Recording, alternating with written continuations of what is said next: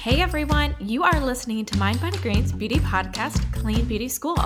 I am your host and beauty director, Alexandra Engler. Here, we discuss all things beauty taken through the lens of well-being. Thanks for joining. Before we jump into today's episode, I just want to share a few new things up top.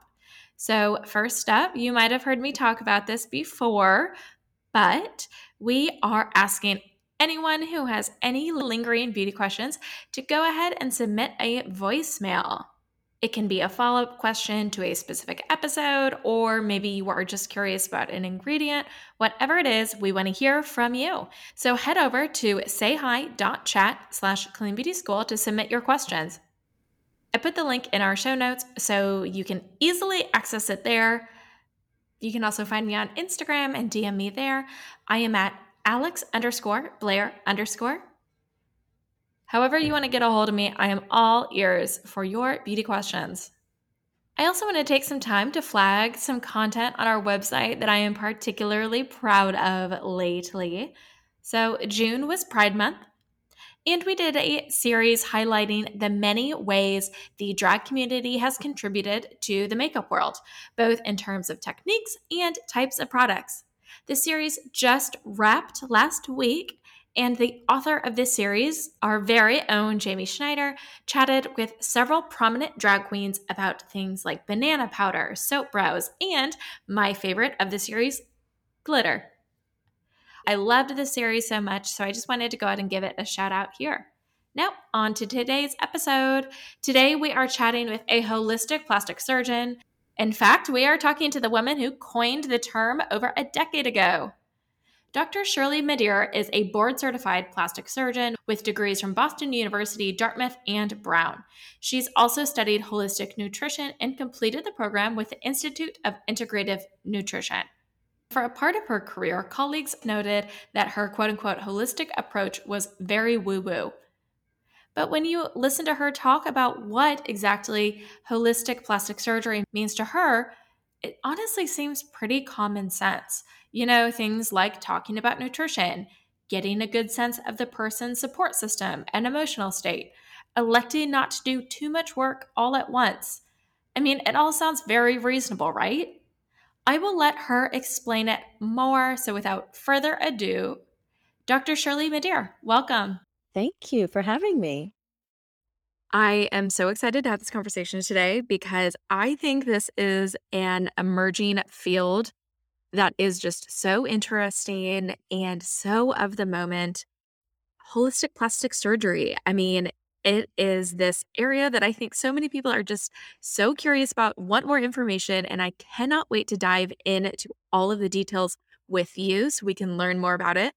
But before we do that, I always love to let the audience get to know you a little bit better, as well as, myself get to know you a little bit better. So, can you share your story and journey into medicine and then, medicine into plastic surgery? I will give you the short version, but before I dish a little bit on my life, let me thank you for having me. I am really grateful for your time and your expertise and the opportunity to share whatever it is that I have to share today. So thank you. And as you mentioned, I'm a plastic surgeon. I am the founder of Holistic Plastic Surgery, and we'll get into that a little bit later as to what that means exactly. But who am I? I'm a woman. I am a woman. I'm a woman on a mission. And my mission, and I believe my purpose, are to help to make the world a more beautiful place inside and out, one person at a time. Culturally, I come from a long line, a lineage of healers and teachers and artists. So I think it may be my turn to be a leader in the healing arts. So that's what I'm trying to do. And I'm trying to do that through communication and working with my hands and working with people one at a time, helping to make the world a more beautiful and equitable place. Did you always knew that you wanted to go into medicine, or was that something that came later? I think it evolved over time. I do know that I have, and I still have, this fascination with the human body and how it works. I was always asking why as a child, like, why does this work? Why does that work like that? Why does it have to be that way? And that followed me throughout my entire life, and hence my fascination with the way the human body works. I am absolutely in love with the human body, with just how we're made and how we work. And by extension, I kind of became obsessed with how we are when we don't necessarily work as well. And initially, that I think that manifested when I danced ballet. I was a professional Oh. ballet dancer. Oh, And I you're think that, kidding. no, I think that totally ties in with me just loving and having a fascination for the human body and how it works, and the ability to tell a story non-verbally, and the ability to, look a certain way or have an expression and have that relay something to Mm, someone. I just think that's really sexy, yeah. scientifically exciting stuff. So that was one of the motivations for me to enter into medicine, at least to find out how much better the body can work and what to do about it when it doesn't work so well. And I also grew up in a family and a culture that believed in helping other people. So I felt that Mhm. through medicine, I would be able to help people. Yeah. You know, I when you mentioned you were a dancer, that sparked something because I do find that people who are drawn to either, aesthetic dermatology or plastic surgery like yourself, there is that creative background, that aesthetic background. So clearly you had that within yourself. You were drawn to creativity and beautiful aesthetics on some level. So I'm curious, you had this appreciation for the human body. And then from there, what drew you into plastic surgery specifically? Was that something that you decided in medical school? What was the draw there? Initially, I wanted to become a pediatrician because I love children. Yeah. And then once I got to medical school and did my rotations, I realized that your love of something or love of someone doesn't necessarily translate into what you should do necessarily as a career. I mean, it does in some ways, and yet in other ways it didn't, at least in my experience. So I went into medical school thinking, oh, yeah, I'm going to be a pediatrician. I'm going to help all these, beautiful children get better. And once I got to the rotation, I realized that my skills were lacking in how to communicate with children. I would go up to little Tommy or little Jane and ask, "Hi, how are you today? How do you feel?" Crickets, like nothing.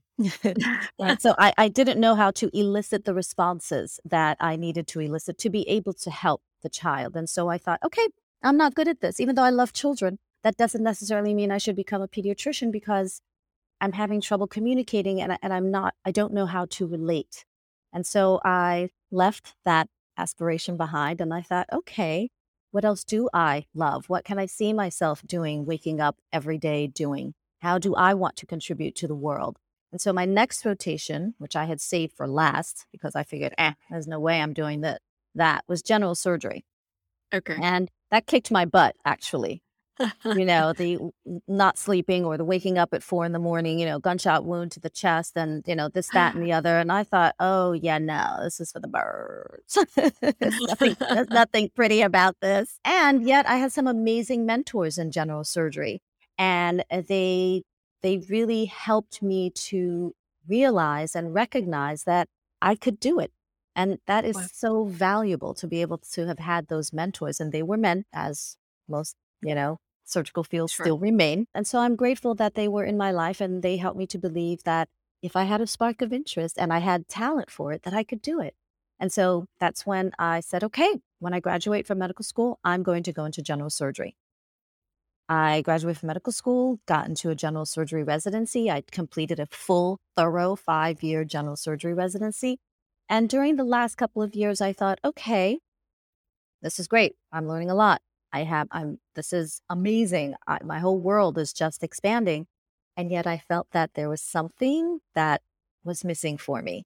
And when I got to my plastic surgery rotation, that Wow. was it. I had more mentors and I had an amazing time and realized that through beauty, through the science of beauty, you can Mhm. still obviously help people and have tremendous impact. And hence, that was a continuation of my obsession with all things beautiful. So I became a plastic surgeon. I'm an incredible story. And, you can really kind of connect the dots throughout the Oh, yeah. entire thing, which led you to where you are now. And I, just from hearing it, I can see the areas that probably informed your viewpoint on plastic surgery and beauty at this moment, which is holistic plastic surgery. Okay. But I think we need to explain that for people who may not know what exactly you mean. So, what do you mean by holistic plastic surgery? Okay, now this is like a drum roll moment because I'm first of all, I'm honored that you said that, holistic plastic surgery was this burgeoning field and that the time for it is now. 100% full transparency, 100% honesty. I completely made it up. I completely made it up. Oh, I don't know, 10, 12 years ago. I've been in Yeah, practice about 15 years or so. I completely made it up. And the reason why I made it up was because I had this experience that taught me that even though I'm operating on one particular part of the body or two parts of the body, the whole body, mind, soul, spirit, psyche, relatives, husband, wife, spouse, partner, pets, they all yeah. experience the experience with you. And so that's when Mhm. I thought, okay, I've got to change not only my mindset about healing and recovery and preparation, more importantly, but I've got to also shift the way that I approach patients when I'm counseling them or consulting with them about how to prepare for surgery, how to recover from surgery. Do you even want surgery? And Sure. so, drawing on my culture again and the way that I was brought up, again, with teachers and healers and plant medicine doctors, just drawing on that culture, I thought, okay, the experience is felt systemically by the patient. And there are these multiple dimensions that are being affected by my operation and the anesthesia and the medication. So, it is a much more holistic experience than as than previously described. So I made up holistic plastic surgery. It has been my slogan, my mantra, my approach, my philosophy for over 1 decade. And Yeah. I have to admit, I am actually honored yet surprised at the same time when I see that other people have adapted it and adopted it. I mean, there are doctors who have fully taken on the name and called their shows and their podcast and their philosophy, holistic plastic surgery. So initially I was just like, oh my God, like that person copied. But you know what? Imitation is a high form of flattery. So Yes, it I is. am I am grateful that the concept caught on, so to speak, because it really is not a new field. It's actually very Yeah. traditional. Mm. It's so based on the dimensions of wellness, if you will.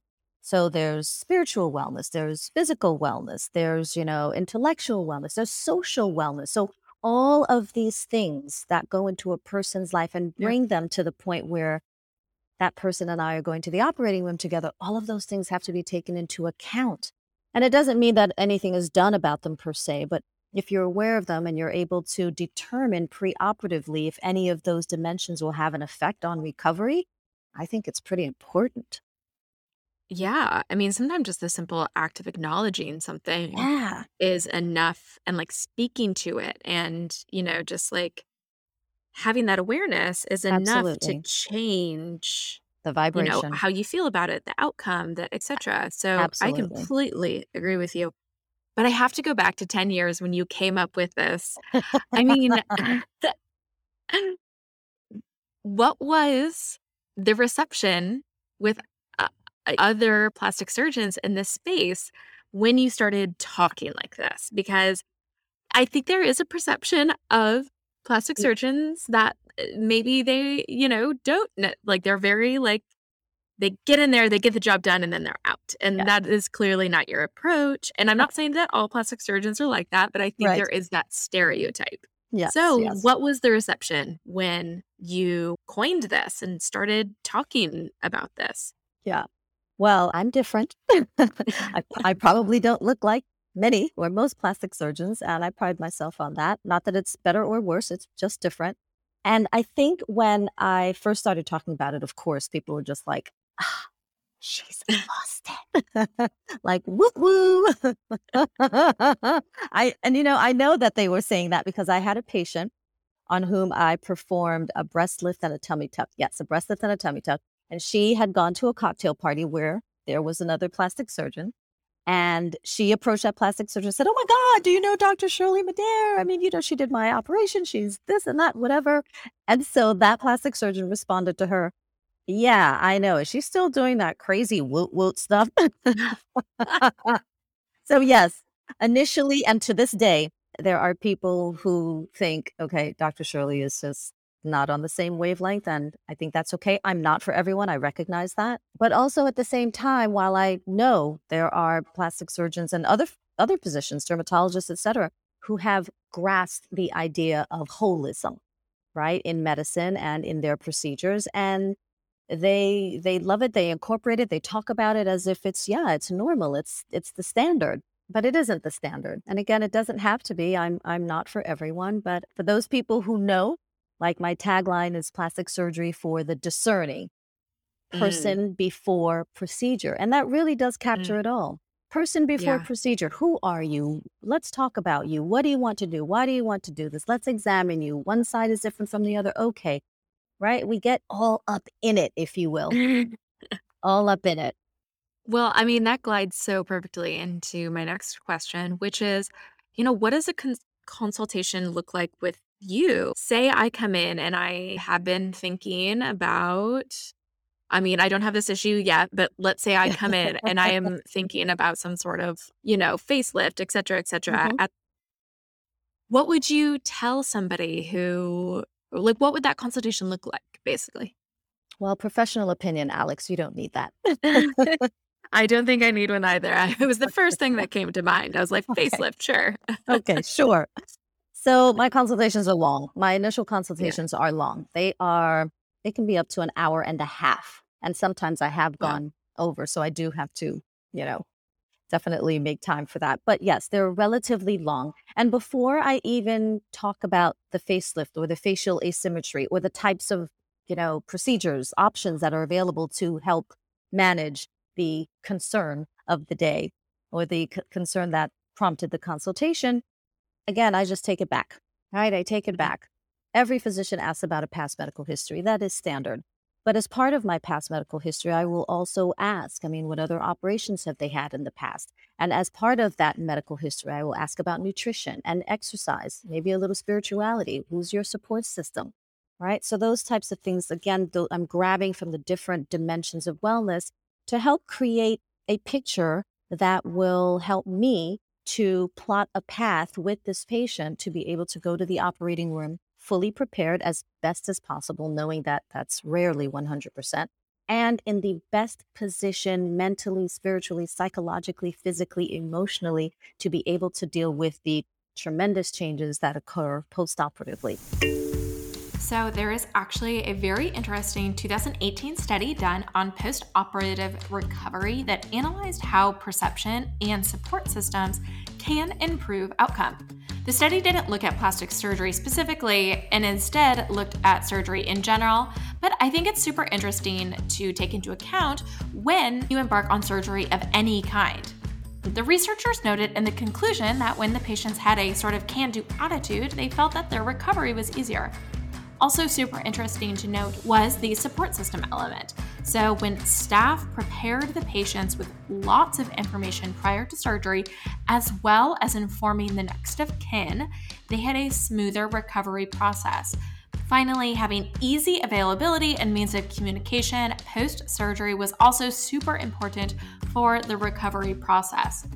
Perhaps this all sounds like common sense, sure, but it's really important to think about this sort of stuff. You want to be intentional and mindful when embarking on something as serious as surgery. And to be able to have that patient really be in their body so that if they feel a twing or a zing or something else, they can know the difference between what a quote unquote normal postoperative twing or zing is versus something that needs attention and is a potential complication. And that discernment, to be able to know your body well and to be able to say, okay, to listen to your knowing and to be able to say, this doesn't feel right or doesn't look right or doesn't smell right.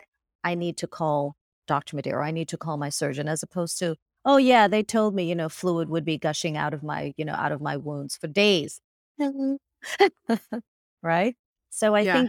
think that's part of it. because the patient goes to the operating room with me as a partner. Yes, I'm the Mhm. surgeon. Yes, I'm directing what's happening, with the OR staff. Yes, I'm talking to the anesthesiologist. Yes, of course, the patient is asleep.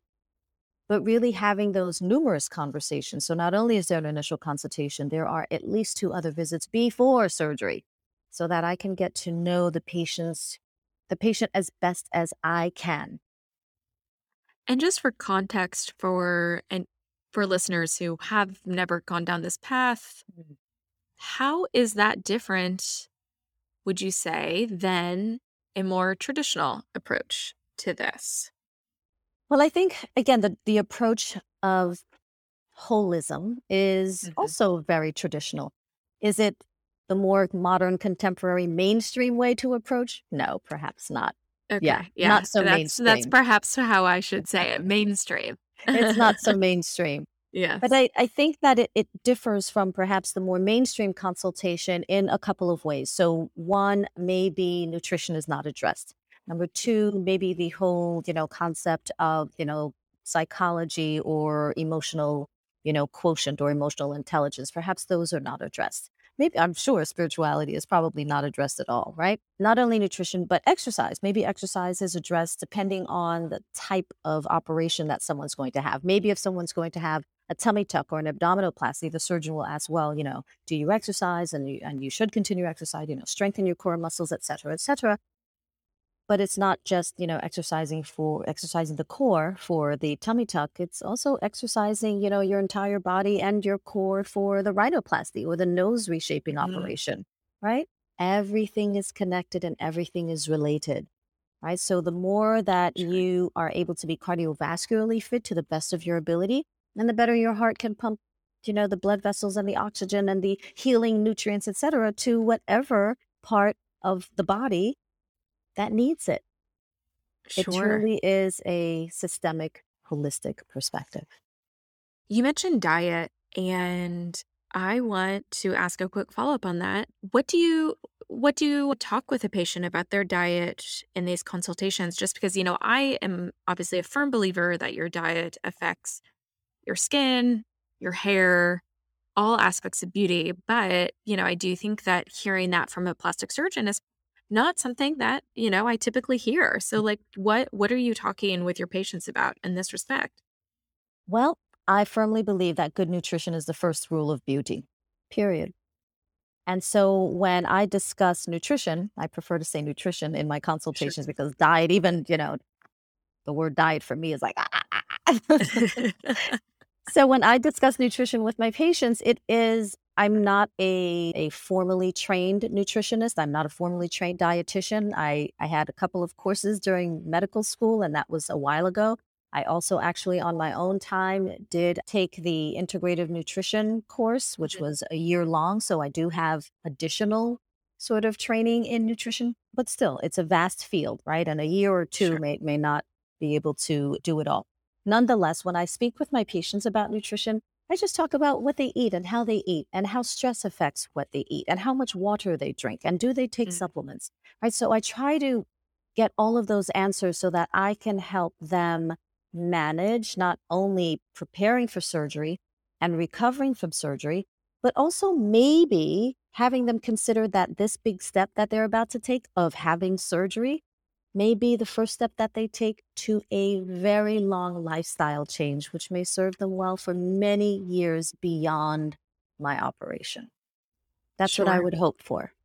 Sure. That makes a lot of sense. I want to ask, when you have people start to prepare for surgery, what sort of habits and, lifestyle routines do you have them adopt? If they smoke, they just have to quit, period, end of story. Period, end of story.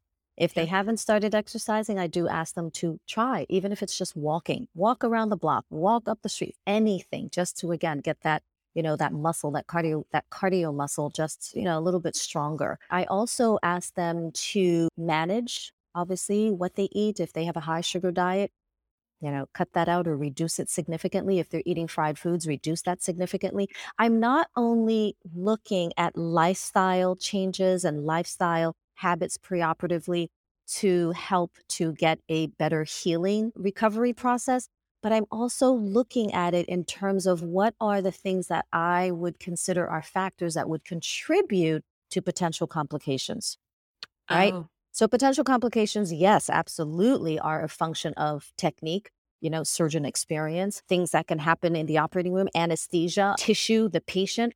But potential complications can also happen way before the patient gets on the operating room table in terms of, does that person drink a lot of alcohol? Does that person, is that person a smoker? Is that person, taking the wrong types of supplements? Is that person taking herbal medications that can interfere with my anesthesia, for which there sometimes are no anecdotes, which can really lead to a very dramatic complication? Dramatic, right? So we never want to be in a situation where we can't control something, knowing that we can't control everything. We like to be as prepared as possible by having a plan A. And if that doesn't work, by having a plan B. And if that doesn't work, by having a plan C. And for me to be able to have those plans, if I need them, I need to know the patient as much as possible. yeah. I want to, this is another preemptive step, but in a different way. Yes. And this is, what are some proactive steps that people can take when they are starting to think about aging skin and they're not quite ready Hmm. to visit or to have a consultation, but they want to make sure that, they are doing all that they can now so that down the road, if they decide to do something, Yes. then they've set themselves up for success. Like, what are skincare habits that you encourage people to adopt? Well, I have to say, half of my patients come to me for preemptive, sort of proactive, techniques. I see a Yeah. lot of patients in their 20s and 30s and 40s and 50s onwards. And even those who may be really good candidates for facelift, for example, they're just not ready for that, or that's not part of their beauty, paradigm. And that's okay. So I do speak with a lot of patients about what they can do to help sort of keep me away for as long as they're willing to, as long as they're willing to. As I mentioned previously, good nutrition is the first rule of beauty. In my opinion, hydration is the second rule of beauty. So try to eat well. And I usually don't tell people exactly what to eat or what not to eat unless I'm preparing them for surgery, because I ascribe to a particular kind of nutritional plan. But for the most part, I'll say, try not to eat too much sugar.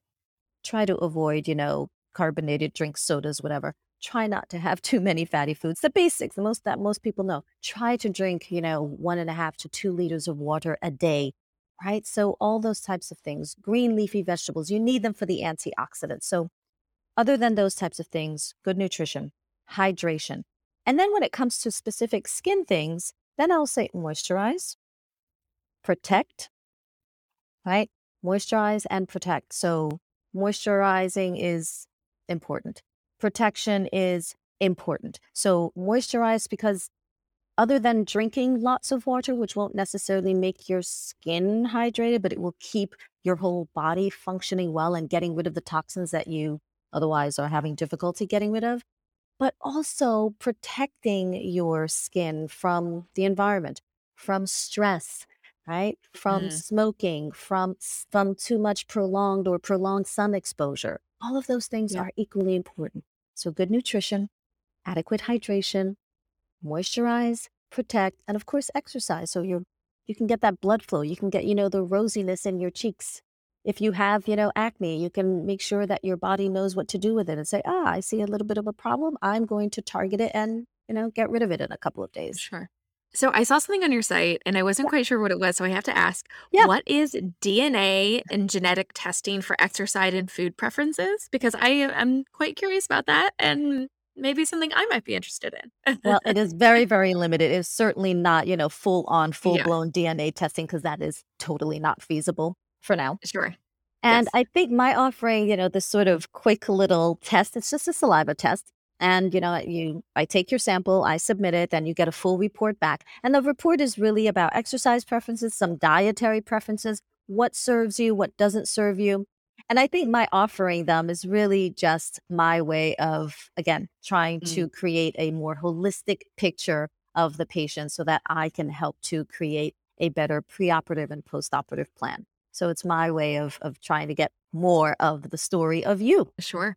No, that makes sense. I earlier, you mentioned relationship and support system and Mm. spirituality aspect, which I think all kind of live in the same field. Yeah. And I think that is such an important part of this this conversation, and one that is so often overlooked in mainstream beauty. Obviously, if you're going into surgery, you're going to want a support system, right?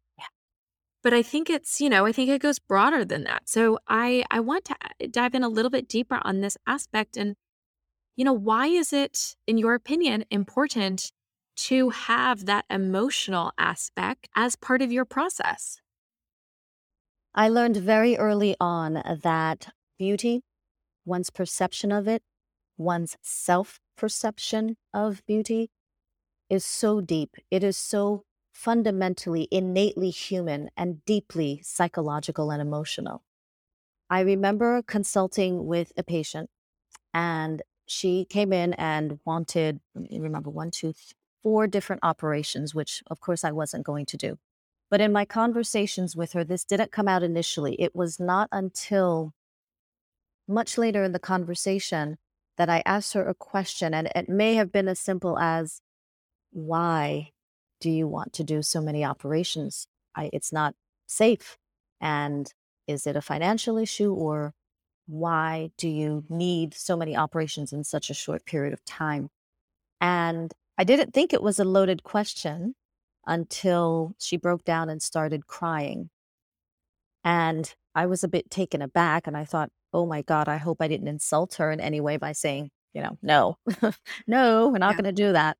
So I gave her a box of tissues and I gave her some time. And I apologize if I insulted her in any way. And she said no, that her main motivation for getting all of the operations, facial work, breast work, abdominal work, was that her husband left her for a younger woman. And she was trying to fix herself to look better for her husband in the hopes that he would come back. And so Mm, at this point, I may have for sure insulted her, because then I just looked at her and I said, my operation, no matter how good, no matter how fabulous you look, will not bring your husband back. And that was really a ballsy, bold thing for me to say, because I don't know, maybe it would have brought her husband back. But I didn't think it was the most helpful or beneficial mindset for my no, patient yeah. to go into surgery, because if any one little thing was not to her satisfaction, it would not have only affected her recovery and her perception of herself, but potentially her whole life and her relationship with this man and maybe other men. So it was heavy and it was deep. And so she taught me very early on that it's not just an operation for many people. It's so much more. Yeah. And I wanted to ask this previously, but this has obviously come up here. Turning people away and turning people down. This is obviously an instance, where you talked somebody down from these 4 to multiple 1. procedures. Yeah, these multiple procedures that they wanted to do. And that sparked something in me. Like, when do you say no? When do you draw the line? When do you say, listen, I'm not the surgeon for you, Yeah. or I don't believe this is the right choice for you? I am sure that's a hard conversation to have with Yeah. people. Yeah. It definitely is, right? You want to be able to help people, right? That's one of the main reasons why I went into medicine, to help. You want to be able to help people feel empowered about how they look, to feel confident. And when I have to say no, and I say no probably a little bit too much than my accountant would like, but I say no primarily when the expectations are not in alignment with either my skills, my beliefs in terms of what I think are, what is appropriate for that person's body size, shape, etc., without being overbearing and without injecting too much of my personal, thoughts, values, ideas into what the patient should and shouldn't have. So there's a fine line there too. So I say no when I know that I'm not the right surgeon for that patient. I say no when someone is looking for a buttock implants. And this is just recent. Someone was looking for buttock implants. And while I may have done a few, I'm certainly not comfortable, doing that for that patient. So I refer them to my colleagues, right? We as plastic surgeons do not do everything, beautifully. Some of us are super, super, concentrated. Others of us are more generalists. Some of us only operate on 2 or 3 parts of the body. So it's important to have that conversation. So I also say no when my gut sort of goes a little, "Arr." Sure. Yeah. Or if I see that I'm asking patients questions on the questionnaire, the patient demographics, and I remember one woman in particular, I asked, "Where are you from?" Or "What town were you born?" It was something as simple as, "What's your address?" Yeah, maybe that's it. Address. And her response was New York, London, Paris, Dubai, Egypt. I mean, it was like 20 countries. And I thought, okay, so this is going to potentially be a situation. She did become my patient, but not for very long. And then a patient that I initially said no to off the bat was another question on the questionnaire. Have you had any previous surgery? And she answered, yes, lip filler. And yet when I looked at her, it was quite obvious that there were many more Got it. operations that she Mm, had undergone. So there has to be trust, bilateral, both sides. There has to be, mutual understanding and respect. And there has to be honesty. I'm going to be honest with you and tell you that's not my strength, or I really don't do buttock implants. So I would hope that you could be honest with me and say, yeah, I've had like 4 or 5 operations in the past sure. 2 years. Because we're working together after all. We're a team. We're a Totally. team. Yeah. And, it's the history that they come to you with is going to affect the work that you can do. And, you Clearly. obviously are, you mentioned this earlier, perfectionist. Well, nothing can be perfect. No. You seem like somebody who holds high standards for yourself. So I'm sure you don't want to put yourself in a situation where you're not going to have the best outcomes. Yes, we Um, we all try, we all try. I had one of my mentors in plastic surgery tell me, because I'd be in the operating room just trying to, tweak every yeah. little thing, and he would just say to me, "Perfect is the enemy of great," or "Perfect is the enemy of good. Enough. Stop it." So, Oh, I love that line. It's honestly, I use that quite a bit even yeah, in my own work. An yes, important lesson to remember. it's I universal. wanna it is. I wanna learn about your aesthetic. I would assume that since you have the lens of holistic plastic surgery, then you tend to have a more natural aesthetic in your work. Am I correct in that assumption? Yes, people tend to come to me because they want, a natural look, knowing that, I could put 10 syringes of filler in in your face and it'll still look natural, I assure you. But that being said, while I'm known for that, so to speak, I do also have lots of patients who are in the entertainment industry and Mm, models, and I would say people who are models, they tend to want maybe sometimes a more natural look, whereas people who are in entertainment and et cetera, sometimes, at least in my practice, tend to want a bit more glamour. So yes, I'm mm. able to do both, thank goodness, and a lot more. In terms of plastic surgery, what trends are happening right now that you're seeing? Because, we do tend to see ebbs and flows in the plastic surgery Yeah. space of what's Yeah. popular. What are you Yes. seeing right now? It's very interesting because I have noticed that sometimes what's happening on the fashion runways actually, seeps into plastic surgery. So Sure. recently, the last set of shows was all about the midriff, right? And the core. And like Mhm. everyone was bearing belly. And I was like, oh my God, what am I gonna do for myself? No more pizza on Friday nights. And so what seems to be, the trend now, what's trending now in plastic surgery is Yep. sculpting that core, sculpting the belly, right? Whether it's through liposuction, a tummy tuck, a mini tummy tuck, through Mm, the, you know, devices, cryo, whatever it is, it's all about the core today. This sure. time around. Yeah. It will change. It will change. I am sure it will change, but I think you're spot on that because, we're seeing lower, like Yeah, low-rise jeans are low coming rise. back. We And I'm a have, high like, a little rise bit more. girl. Oh my gosh, same. So I think you're spot on that, we're coming back to the era of showing off your tummy. And that's surgically and non-surgically. This is very exciting. I love the innovation in plastic surgery and non-surgically, it's all about, the influx of the new types of injectables, the new Mm, fillers, right? So whether this filler lasts longer, whether this is more of a volumizer, whether this is more sort of line specific. So yeah, there are always new fillers coming down the pipeline. So that's very exciting. So yeah, I'm actually curious about that, and I hadn't intended to talk about this, but with fillers, do you tend to use different fillers for different needs? And like, would you even use different fillers on the same person for different needs? How do you approach that? Absolutely. So after assessing a face and obviously talking about the patient's, desires and what they're looking to get, yes, I can definitely, and I have for sure, used different fillers in one face. It depends on the filler characteristics, right? How thick Mm, it is, longevity, the filler's ability to interact with certain types of tissues on the face, where you're placing it, how much, what effect do you want? Is it volume? Is it line specific? Oh my gosh, there's so many different things. But yes, I have yeah. been known to put in different types of fillers in Okay. one face for sure.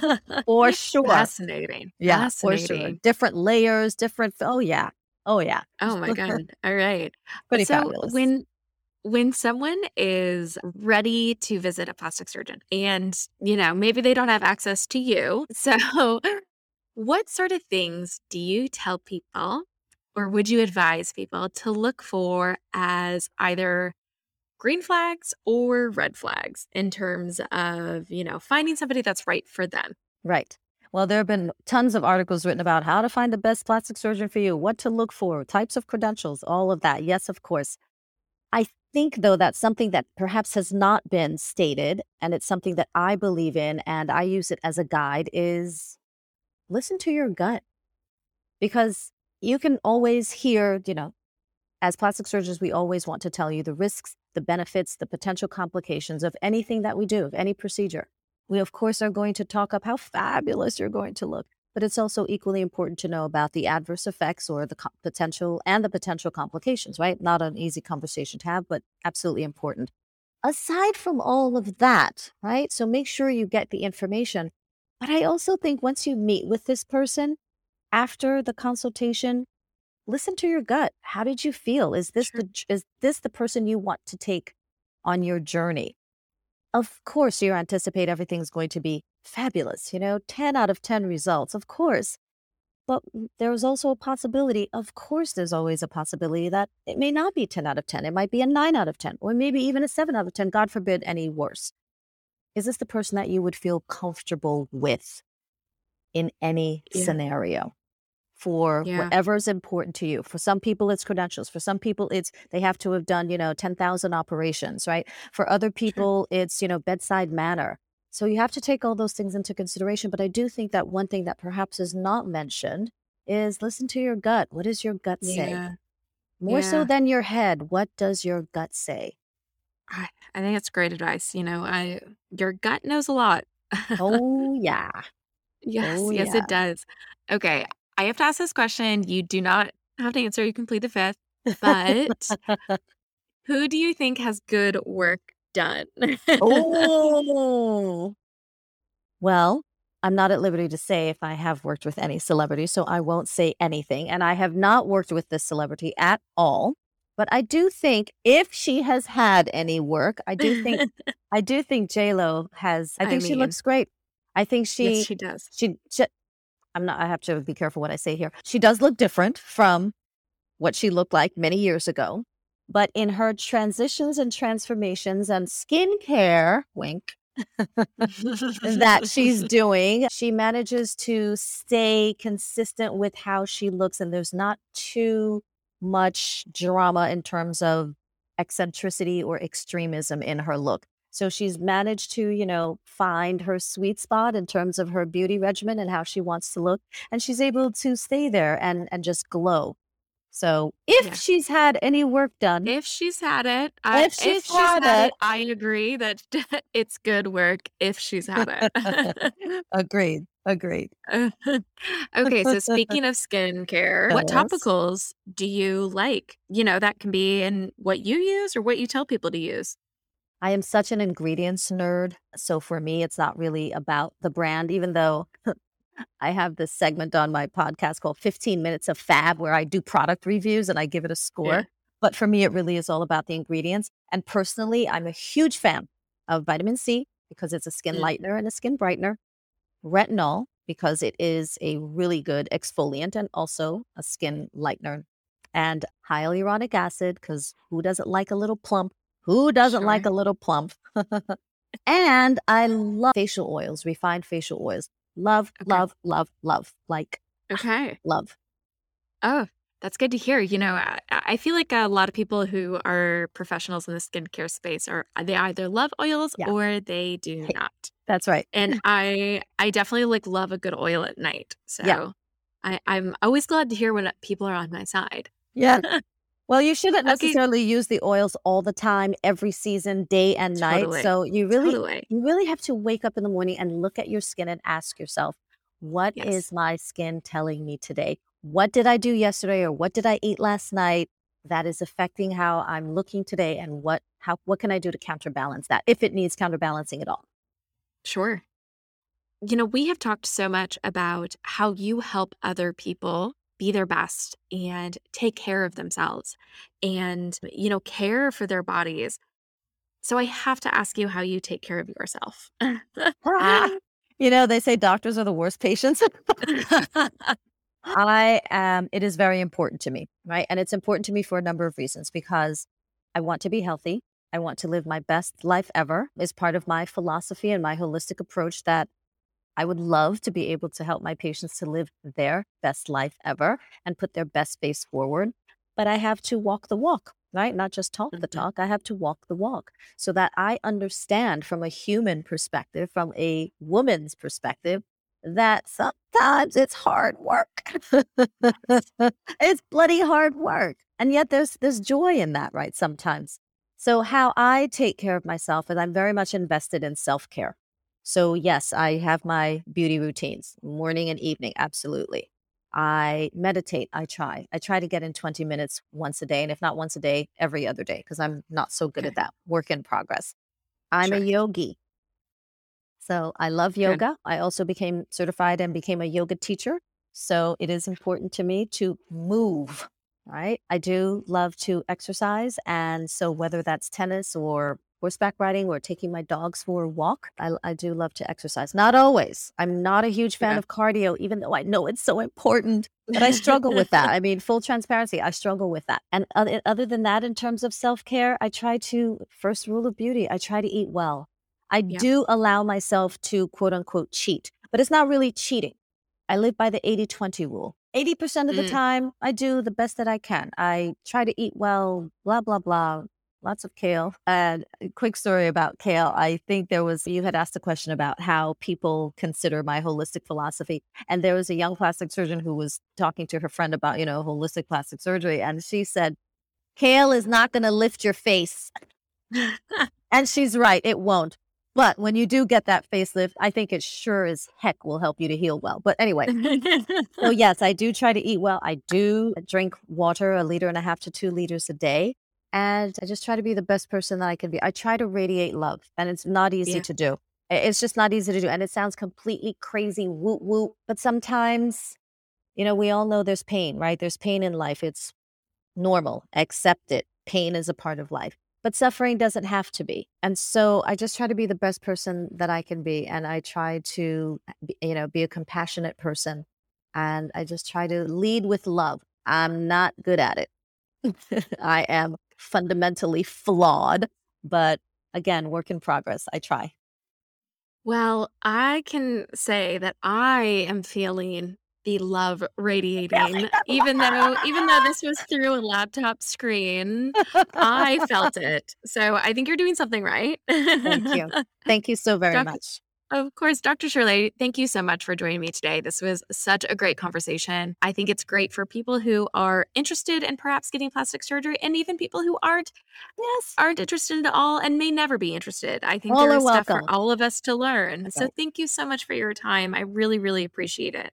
And thank you, Alex, for your intelligent questions, your insightful research that you've done, for leading this conversation, not only with, intelligent questions, but with joy. So thank you so very, very much. You are beautiful inside and out, and I hope you truly know that. Oh, well, thank you. So are you. Thank you very, very much. Hey everyone, thank you so much for listening to this episode. If you want more beauty content, you can find it at mindbodygreen.com or any of our social channels.